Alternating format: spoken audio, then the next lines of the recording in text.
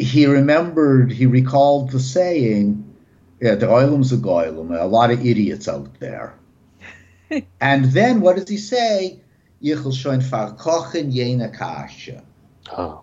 I'm going to stir, I stepped in this shit. Well, now I'm going to stir it up.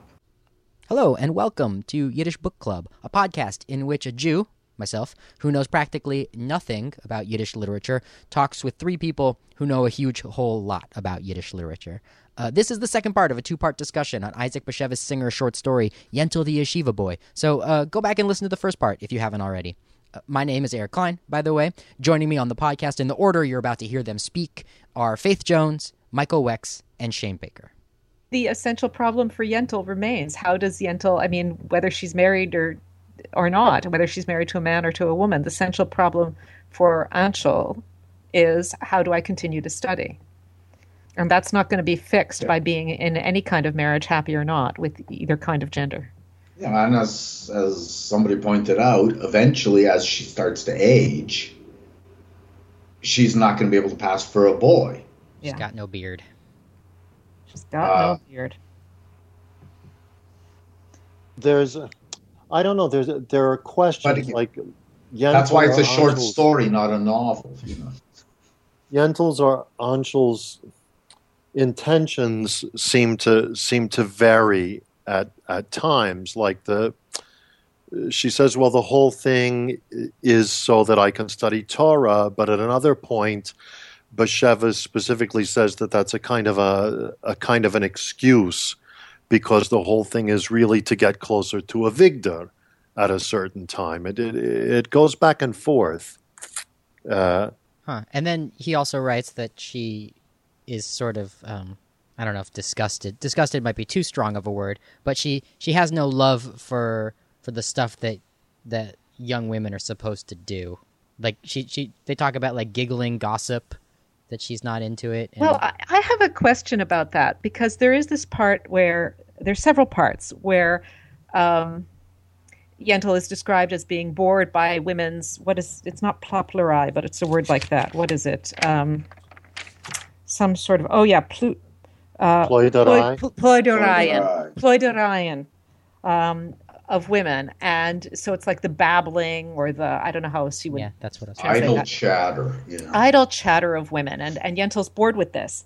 And then Yentl becomes Anshel, and for the first time, Anshel is surrounded by men talking about men's things. And what are the men talking about? The men are talking about, where's the best place to get food, because they're all starving students, so they're all always bumming meals off of people. Where's the best way to get some food? Or how can I make the best possible deal on a dowry for some wife that I could get? They're not talking Talmud.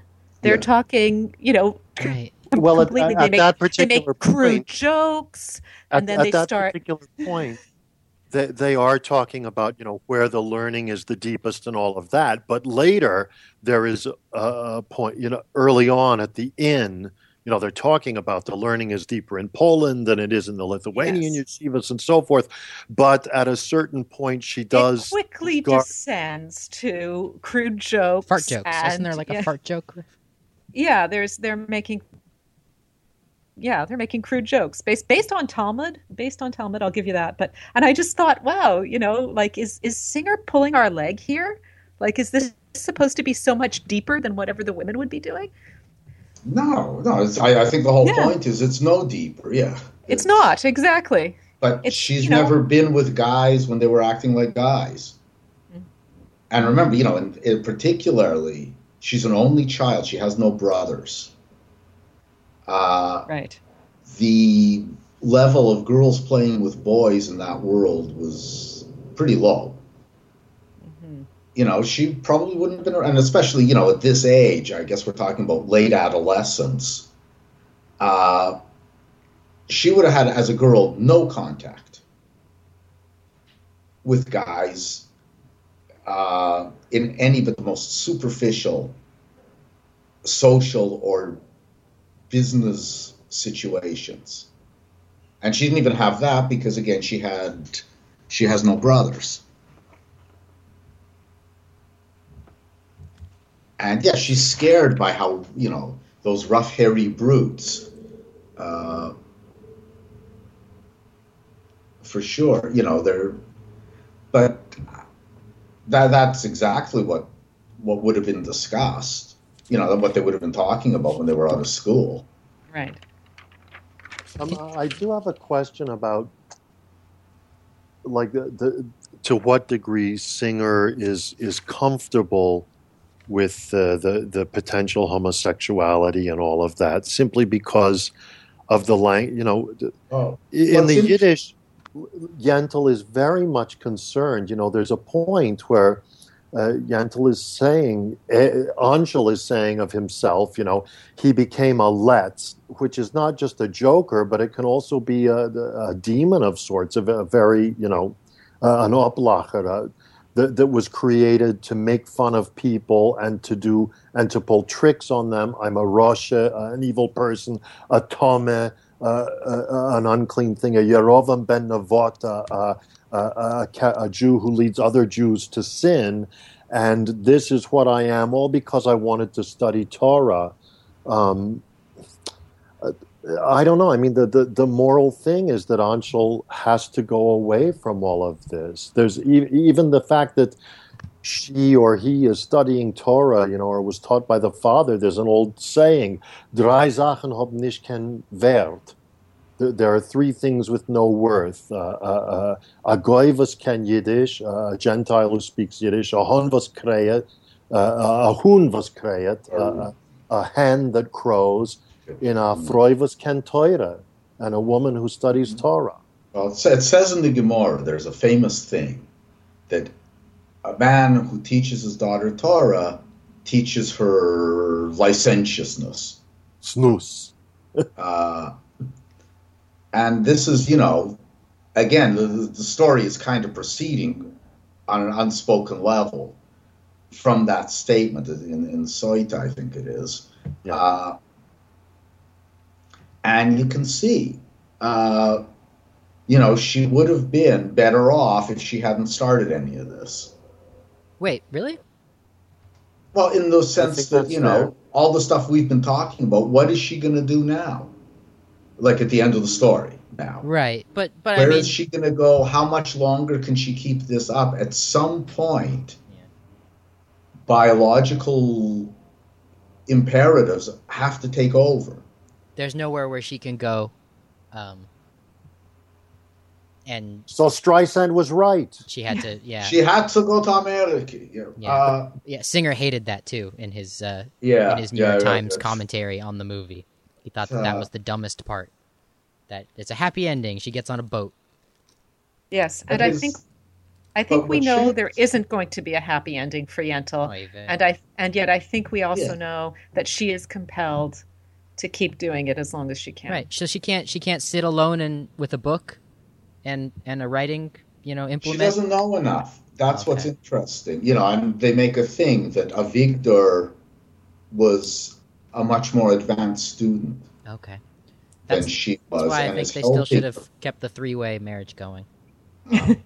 But, Shane's question about discomfort or otherwise with possible homosexual implications, I mean, what's interesting is when it comes up overtly... Yeah, you mentioned that earlier, and it's just taken in stride. Mm-hmm. Yeah, I don't think I read that in the English. God, so. He's a queer. It's just like, is this what he's doing? Mm-hmm.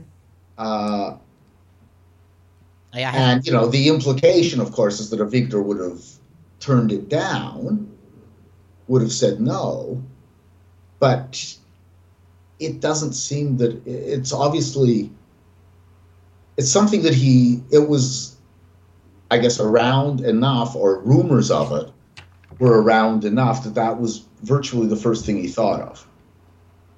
That's a really... And they mentioned David and Jonathan. What's David and Jonathan? From the Bible? A question. They're best buddies, and they might be just a little bit too close, if you know what I mean. It's a Bible. It's an Old Testament story? It says in the Bible not familiar. Their love passed that of women. Oh. So it passed it way by. Left it. But at the same time, despite the clothing, that's still a straight relationship. Ultimately, I mean, on Avigdor's part, maybe there's a question. The only thing that really happens that's actually biologically gay is between Yentl and Hodes. Right, which is between Ansel and... That's the other thing. Is notoriously comfortable with a little lesbian action as long as a man shows up eventually. I know, this is why I thought it was a big fault of the story that there were not enough shower scenes. And I kept waiting. So I need to ask if there's any more background that someone like me wouldn't know at all about how male homosexual relationships would be viewed in Jewish culture, in, say, Poland, in Yiddish literature as well, I guess. It's a big question. I'd say generally fairly negatively. Although, the extent to which these took place is something I don't know that we'll ever be able to determine. Right. It wasn't something that the people doing it were advertising. How widespread it was, I honestly can't say. Right. That it happened and that it was known to happen, that's well established. Even when I was in yeshiva, there were rumors generally about other yeshivas.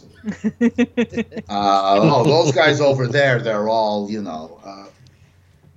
but, now some of these, in the wake of all the scandals about molestation and stuff these scandals that have come out in the past few years, turns out that a lot of these rumors were not completely manufactured.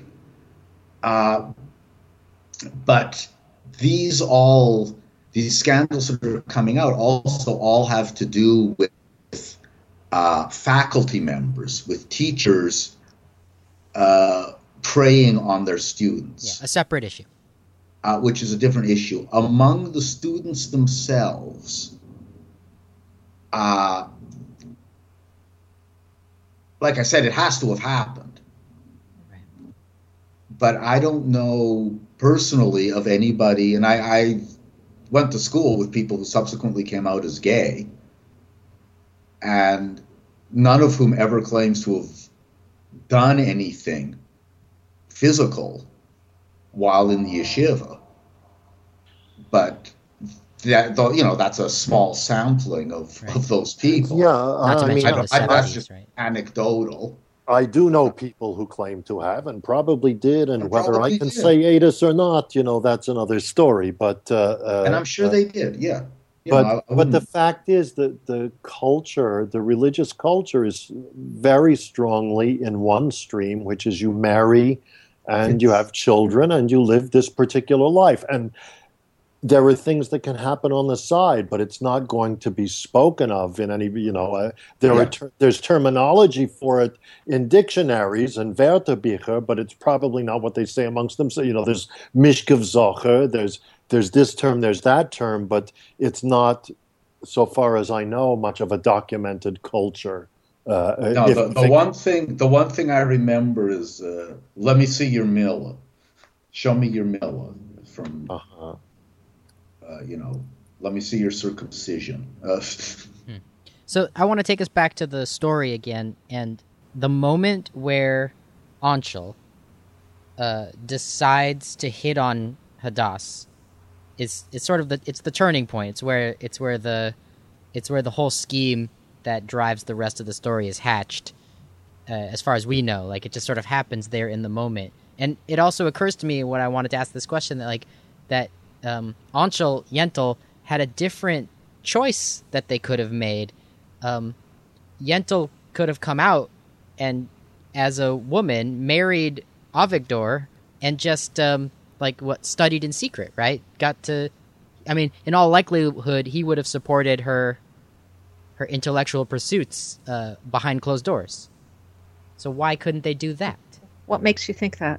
I don't know. It seemed like Avigdor was nice, right? Didn't he almost suggest it at one point? Nothing to do with it. No, he Nothing to did do with suggest it. it, but it's also, instead of yeshiva, think of it as university. Yeah. Right? So I want to go to university. I can't go because they don't let women into the universities. Okay, I'll bring you books back and you can read them yourself.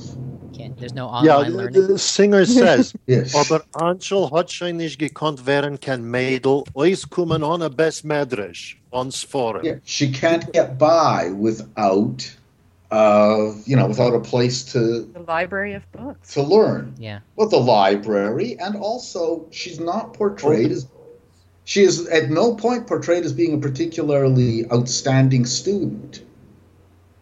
She must have had a hell of a lot of catching up to do. Mm-hmm. Again, Avigdor was helping her. Right. They weren't learning, and it's interesting, they never once used the standard yeshiva term for a person that you learn with, chavrusa, which implies equality. Right. The term they use, and this may be just a matter of, maybe that's the term that was in use in that part of the world at that time, is shutef, partner. But a partner can be an equal partner, a partner can be a junior partner. Yeah, I think that's telling. It seems legitimate to me. Yeah. So, Yeah, Avigdor is, actually, he may not be her only teacher, but it's through him just as through him that she was able to get out of the inn without getting herself into, some standard, testosterone-fueled fight. He's getting her through yeshiva there. So that moment where Anshel decides to let Hadass know that he likes her, that's the point I want to go back to in the story, because that's a turning point. The funny part is, reading it in English, it's confusing as hell, because it's here. It's on page 156 of my Isaac Bashevis Singer, The Collected Stories. I don't know how to number the paragraphs and get us there if you don't have the same book. But it says, Anshel was astonished at what she had said. Hadass stared at her over her shoulder, which is the everything gender is completely confused. And you're saying that in the Yiddish, Anshel in the Yiddish, was always it's identified as he. As male. Yeah, it's always which he. Would have helped. And I mean, the sense I got in the Yiddish is Yentl has taken on the role of Anshel that she's forgotten. Right. Oh, and then Avigdor wanted it that way. That was also. Well, he had asked her. Yeah, he had said. I think he said it at one point, but it's very I think clearly listed. It's very clearly explained as a way to bring Avigdor back.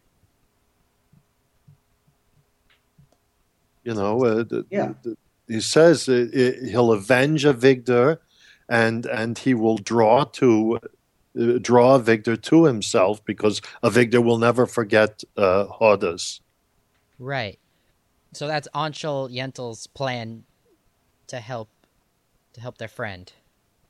I don't know how much it helps. It's not a plan so much to help at that point, I think. Yeah, the end game is not clear at that point. It hasn't. Yeah, it hasn't been thought through. Let's say it's impulsive. Yeah, and that impulse, is it? So I'm looking at that moment in the story, and it's vague. It's vague why Anshel Yentl would make that decision right then and there, and I'm wondering if it's also vague in the original, in the Yiddish. Did she make that decision to try to marry Hodas? Yeah, because it's just right there sitting at the table, it seems like. Yeah, I think it is in the Yiddish. It is pretty much the same. It's not. The idea has been put in Anshel's head.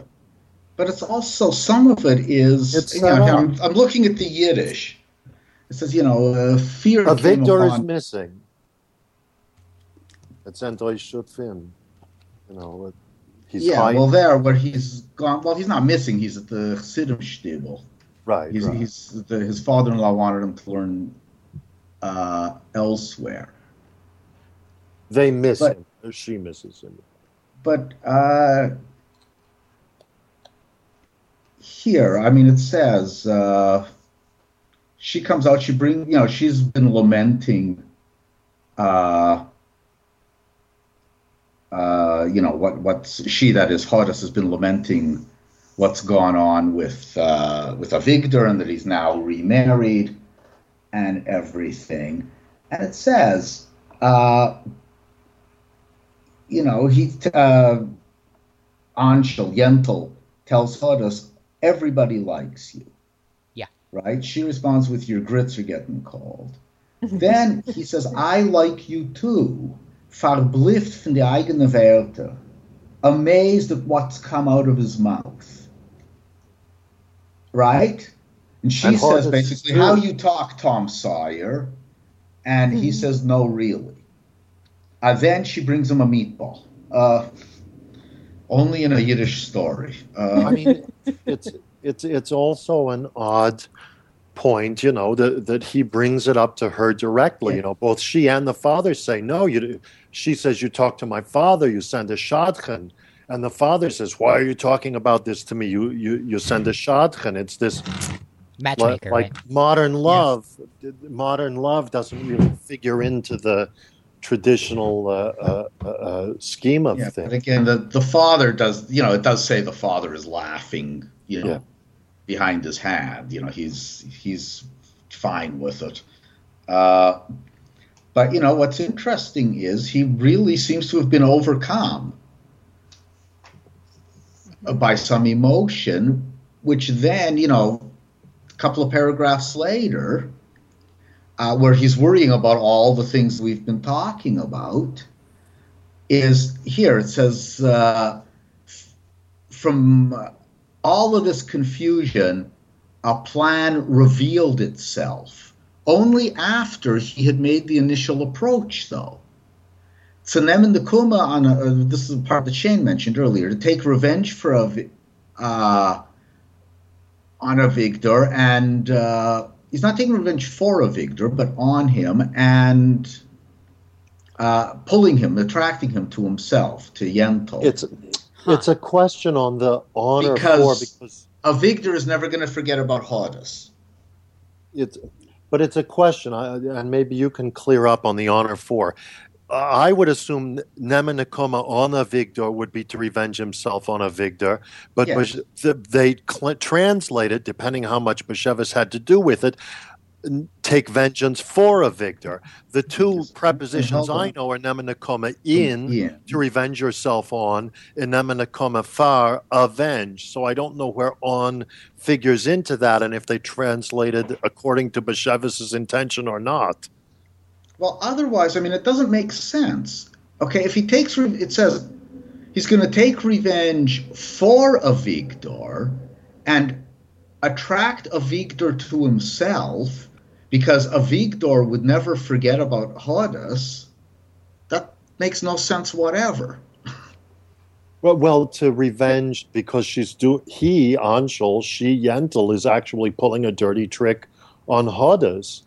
And on the family. So it would be, in a certain sense, a revenge for Avigdor because the family rejected Avigdor. Right, for no good reason. Yeah, but I think what she wants is to be with Avigdor. If Avigdor is married, Avigdor can only spend a certain amount of time with her here. And this is kind of what happens. Yeah. Avigdor is... married to an unsuitable woman who nobody in the village seems to like. So, she doesn't cook for you, you can come and eat at our house. She doesn't do this for you, you can come here. Yeah. Because he's the husband, because Anshel Yentl is the husband, he can make this rule, which would otherwise be totally, the objections in the town and the objections of his father-in-law to having a former suitor, a former fiancé, coming into the house are completely legitimate. Yeah. But Anshul can overrule that by saying, I'm the man, I'm the balabus, I'm the boss here. Huh. Coming into, I'll decide who's allowed in my wife's presence. But then, you go farther down the same thing where he's going to take the same paragraph, rather, where he's plotting the revenge. And it said, what does she know about man, Yentl? But not Yentl, Hodis, rather. You could fool somebody like this, an innocent Jewish girl that knows from nothing, for a long time. True, Yentl is also a virgin, but she knows a lot from the Gemara. Again, Shane and Eric both mentioned this passage, and from listening to the way guys talk. Then comes a fear came upon Anshul, along with the joy of someone who's getting ready to deceive, to fool an entire community. He recalled the saying, the oilam's a goylem, a lot of idiots out there. And then what does he say? Yichl shoin farkochen jene kasha. I'm going to stir, I stepped in the shit, well, now I'm going to stir it up. It's almost, and, again, Shane mentioned some of the demon stuff.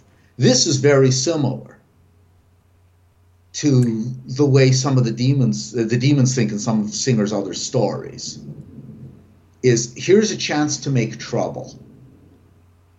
Why should I not take it? In the case of the demons, they actually have no choice. That's what they were created for by God. But it's exactly the same thing. Interesting. I want to say that it's Yentl's she it's like her right to stir. If she stepped in the shit and the shit was assigned gender roles in Jewish society, and then why shouldn't she stir it?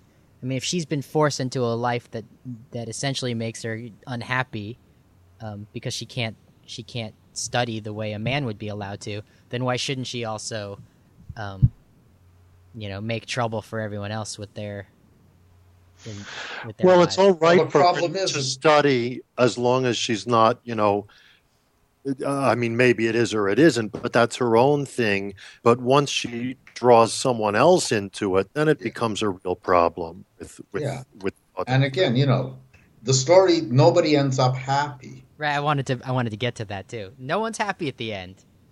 I think I can't help but feel that a lot of these ambivalences on Yentl's, we don't really understand what Yentl's motivation is in different places. I think that's because Yentl is ambivalent. I mean, I think. Oh yeah. I don't think totally. This is exactly. I don't think this is unclarity in the writing. I think it's unclear because she's unclear. She doesn't understand what her own motivation is. She doesn't necessarily know which one is she she's really about in 18 love with. years old. She's a kid. Yeah. Right. By our standards. So, This is a teenager comes up with an idea. Right. That, she hasn't really thought it through. Yeah, And she doesn't have the experience. Just the life experience. I got a PhD on life experience from one of those universities. She can't see what the possible consequences of this would be. Right. So what do you think, Faith, about her not thinking it through? I think the story is unclear about what her motivations are because she is unclear about what her motivations are. And I think that's part of what I enjoyed about this story, actually, is how incredibly muddled everybody becomes. All their ways of behaving in the world become untenable once Yentl puts on a pair of pants. And I thought that also, was had her father lived, let's assume that her father didn't die, but had taught her Torah, etc. anyway. What would have happened? Eventually, she would have married some guy. She would have had to stop studying. right? And they would think it was maybe weird that this Todrus taught his daughter Torah. And there might have been, maybe there were people who would turn her down as a potential bride simply on that basis, but I don't think it would have been a huge problem. And she would then have simply reverted to the regular, roles assigned to women in that society. Yeah, and it's clear in the story that would have made her unhappy. Yeah, it might have made her unhappy, but she would have been in very large company. Yeah. As far as that goes. But she wouldn't have had any opportunity. There was this weird kind of happenstance. The father dies. She's clearly the only heir. She suddenly is able to come by enough money. She's independent in a society in which almost nobody was independent. She is completely unmoored in the sense that she's got no family that we know of. She's got, while not wealthy, she's got enough money to get by on for a while. So that's not an immediate concern.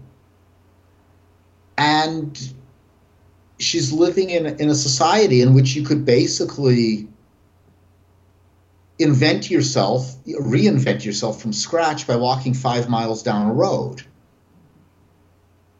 Because nobody knew.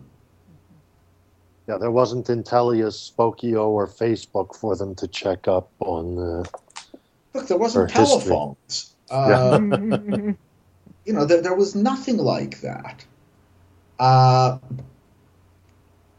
And this is, so she it's almost like a kid living out a fantasy, but then all those real life things obtrude. Yeah. And that's the biggest one because, of course, if you sit down and think about it from the point of view of any adult, now or then, Jewish society, particularly that kind of Jewish society, is founded on one single thing, and that is marriage. An unmarried person was not, after a given age, an unmarried person was not a person in the full sense of the word. This, of course, hasn't occurred to her because she's just not been around long enough. What about when Singer wrote the story in the 1950s? That would have been changing at that point. Oh, this world was gone before Singer was born. This backward, this kind of thing. Yeah, he writes about going back to see his grandparents in small towns. Singer was born in 1904. I had a grandfather who was 14 years older than that. That's my grandpa's age, 1904, 1907. Yeah, so sure, by our contemporary American standards, even the good stuff was pretty primitive. But by this time, there was telegraphs, there was developing mass media. There's no indication of any of that stuff. Right. Now, obviously, some of this has been simply omitted because it's not immediately germane to the story. They do talk about, at the very beginning, Singer mentions that the servant, at Hadassah's, in Hadassah's house, is always reading storybooks. Yeah. So this suggests that they had at least, people coming through and selling these kinds of things, Pakenträgers or whatever. But, there was not a lot of knowledge of anything else, of other ways of life.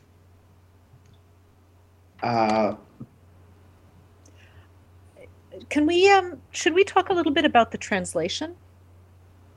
Sure. I also want to talk about the ending. So we can talk about the ending and then the translation, or the translation and then the ending. I just wanted to say about the translation that it's true that Yiddish publications at times were notoriously prudish, and they didn't like Bashevas being quite so explicit and stuff like that. But in this case, I actually found the English translation elided quite a few things. I don't know if quite a few times I found that they just, like I mentioned earlier, the sex talk on the wedding night is rendered as, being instructed in proper conduct. So you wouldn't know that was talking about sex. This goes here and that goes there. Right. So I want you, so now I want to have a on the spot word for word translation of the good parts. Right, and then there's a part. Yeah, sorry. And then there's a part where a Victor no longer is coming to Pesha to perform the blessing of having sex on Friday nights, and I think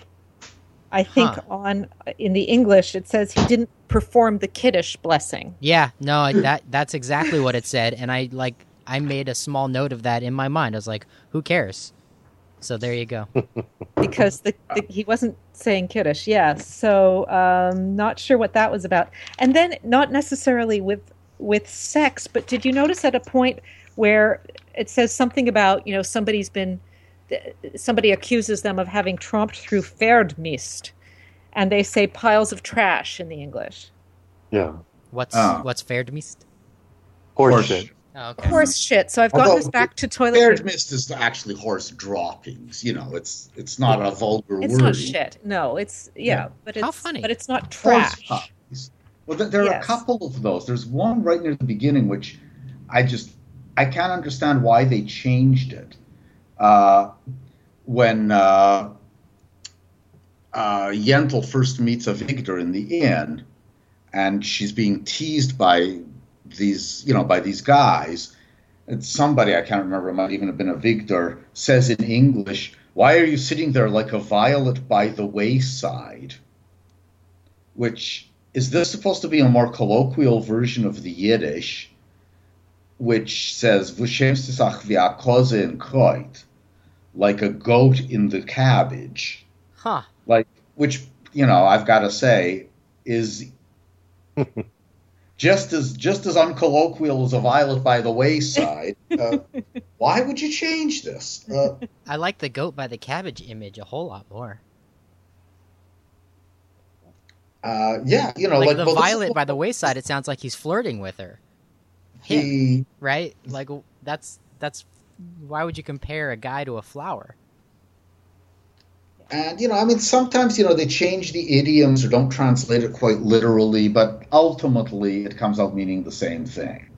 Yeah, but the feeling is... But when they translate mincha as evening prayer, when it's actually the afternoon prayer... That's just a mistake, then. I mean, an error. But... it might be an error. It might be, like I said, if Singer was involved in the translation, he had a very fixed idea of how stupid the American reader actually was. A lot of specifically Jewish things got really flattened out. Right. So cholent becomes Sabbath pudding. And what's the original thing? Wasn't that Google became Sabbath pudding in here? But I think it was. I don't know. Because I thought it was because at some point of Geroten is der Cholent. No, but there too. But Yentl at some point says, I can't even make a kugel. Yeah, the Cholent is in nicht geraten, but it says in the Yiddish. Oh yeah, her Sabbath pudding never turned out right. Sorry, yeah, and her challah didn't rise. Yeah, it's a problem of translation in general. These things that are very Hamish and natural in Yiddish might indeed require some kind of explanation in a translation. So you get when the guys are talking amongst themselves, in the English, it's, parodying the manner of a Purim rabbi declaimed a passage from Torah, adding all sorts of... Well, that is a mistranslation. It's a mistake, yeah. That's a real mistranslation. He's not parodying the manner of a Purim rabbi. He's rabbi parodies using the manner of a Purim rabbi who is parodying a real rabbi. Yes. What they should have said is just mocking rabbinic discourse, because that's very colloquial.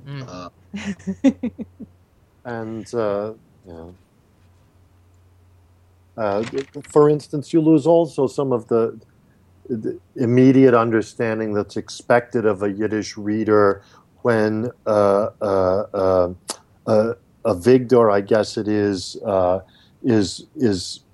missing Hodas.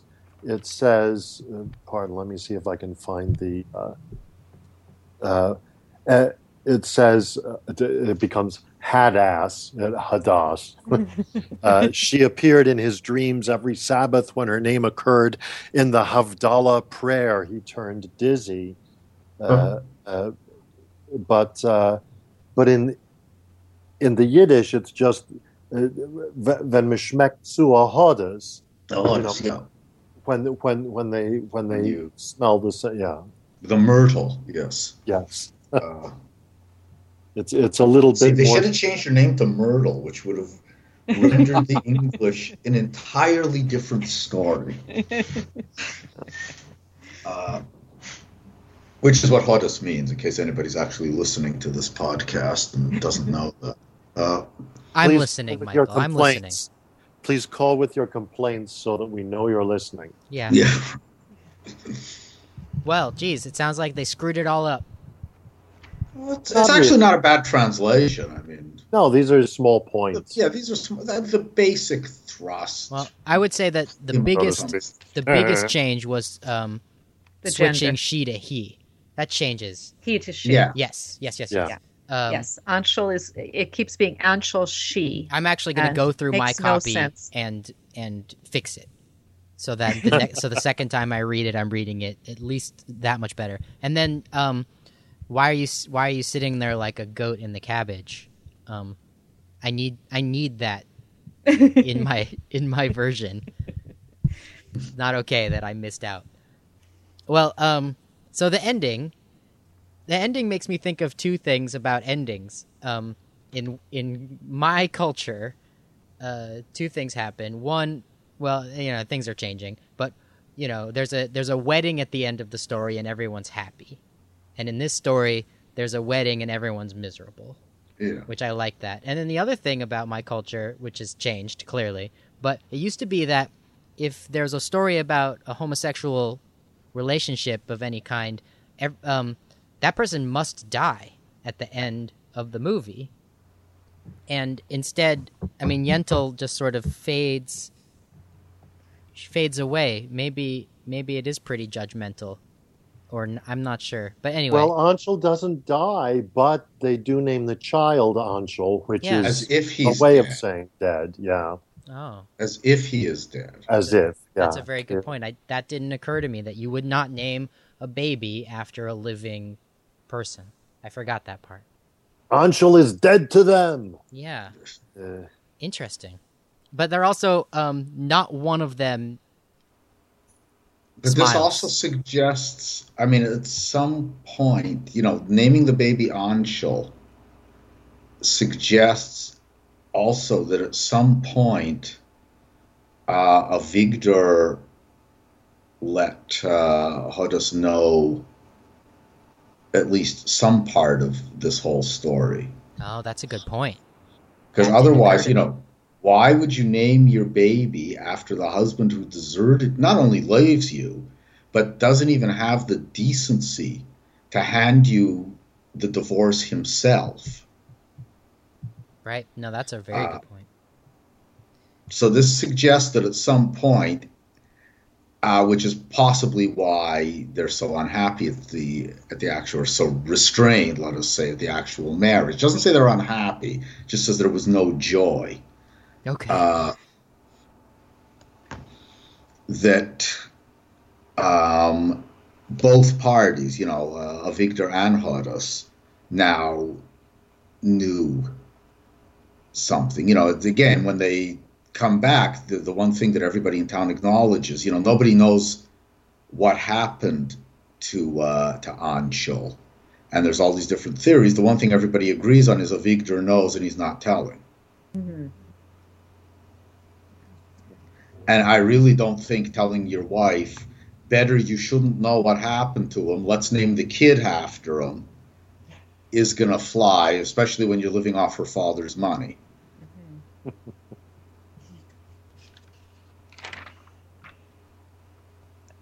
Yeah, I mean, I think this story is, a lot of it is about the unknowability of men for women and vice versa. And I think the story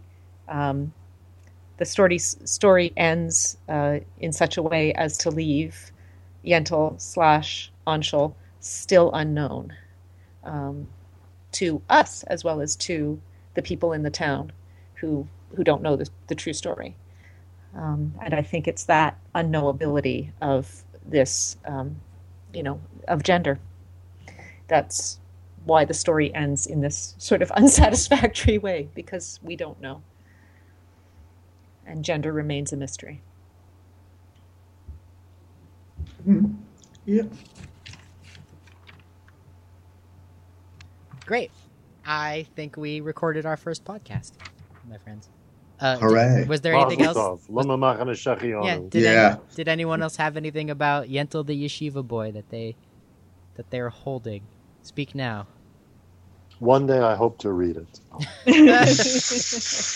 Well, this has been fun. I'm really glad we did it. I look forward to I'm gonna see about a handful of other people in my social circle that I think were reading the story, or if they haven't, they had intentions to read it, and I actually want to talk to them about it. And we're probably only going to discuss plot, not Jewish culture. But other than that, I don't have any other plans for Yentl the Yeshiva boy. What do you guys think we should read next? I don't know. Well, Shane had mentioned another singer story. What about, Shane, did you still want to do Massachusetts? That or The Last Demon could be very interesting, kind of in contrast to this. I've done some work on Monish, which ties to those. I don't know. I'm open to whatever else. Maybe we also want to look at some of the things that Faith or you have translated and put into English, so that those are, from these other writers. So I'm open, but those could be kind of natural follow-ups to this, either of those, and then move to a suite of things that you or Faith have translated, I'd say. No. Yeah, I mean, I was actually thinking we might want to do Vinchfingerl next. We could. The big problem now is... That's quite a big book, isn't it? When is next going to be? Yeah. No, that's true. It is a very long. It's long, and it has its longers. Who wrote that story, Faith? Mendele. That's Mendele, and Wex translated it. And what's the English title? The Wishing Ring. Okay. Good one. The fun part about The Last Demon, there's only one short story between that and Yentl the Yeshiva boy in the collected stories that I have. So I would imagine that other people who went through the trouble of getting this Isaac Bashevis Singer collected stories book could also read it. What's it called in Yiddish? Maisa Tishevitz. Oh, that's Maisa Tishevitz is The Last Demon. Okay, Yeah. I thought they sounded close together. Yeah. I wouldn't mind doing that just for... Again, we're going to get feedback on this one. Yeah. And I'm guessing that some of it will not be positive. Unless we have an entirely Gentile listenership. If we wanted to do another... just to establish, the best way to approach things, I would rather do that on something short than something long. Mm-hmm. If we wanted to do another crowd pleaser, we could do some Tevye stories. And the 100th Yortzeit is coming up. If it goes on, we'd certainly want to consider that for the not too distant future, right? Well, look, we could always, we could go from maybe do the singer and then do a Shalom Aleichem. Yeah. Mm-hmm. I translated a couple of those, but I can't remember which ones. They're in that Ken Frieden, anthology of short stories. I know Hodel and which other one. But yeah, we could do one of the, we could just pick one. And because they're all, the whole volume has been translated. I forgot something important to me. What's a grass widow? Oh, the chained wife. Saying. Yeah, so it's not a very good translation, actually, because a grass widow would be when all the men were away doing the harvest. That's the grass, is they'd be off, scything or something, the wheat. Then the women would be left home alone while the men sort of were off in other parts of the county, off, helping each other bring in the wheat. Uh-huh. So it's not actually a good translation. Yeah. But it's used also for a woman whose husband just disappeared. Is it? In English? Yeah, Is it used that way? I think so. Like, it's got a bunch of different meanings, I think. But here in Vancouver, it gets used a lot for women whose husbands are fishermen. And they'll say, I'm a grass widow for a few weeks while the salmon is coming in or something. Uh-huh. Funny. Yeah. I'm trying to remember now what context it was used in. I just wrote it in my notebook. No, well, here it means, it's what Anshel doesn't want to leave Hodas as. This is a woman whose husband has disappeared. He might have left her. It's still, every time there's a major European war, this is a big problem because these guys go off and you don't know if they've been killed, if they're prisoners of war, if they've simply decided to walk away from their old lives. And again, without two witnesses to their death, the woman can't remarry. And guys, particularly during the big immigration periods, would, leave Europe and their wives would just never hear from them again. But these women could never remarry. And that's a grass widow? That's what they're translating as a grass widow. That's an aguna. That's not what a grass widow doesn't have that kind of... So, what was it in Yiddish in the story? Aguna. Which is what you've been describing. Now, that would be a good book. The Aguna. Aguna. The Grada. It's in English. It's a great book. It's hard to get a hold of the English. Who wrote it? Chaim Grada. Spelled grade, Grade. Chain grade. Chain grade. Chain grade. Thank you. That's what I needed. Now I know.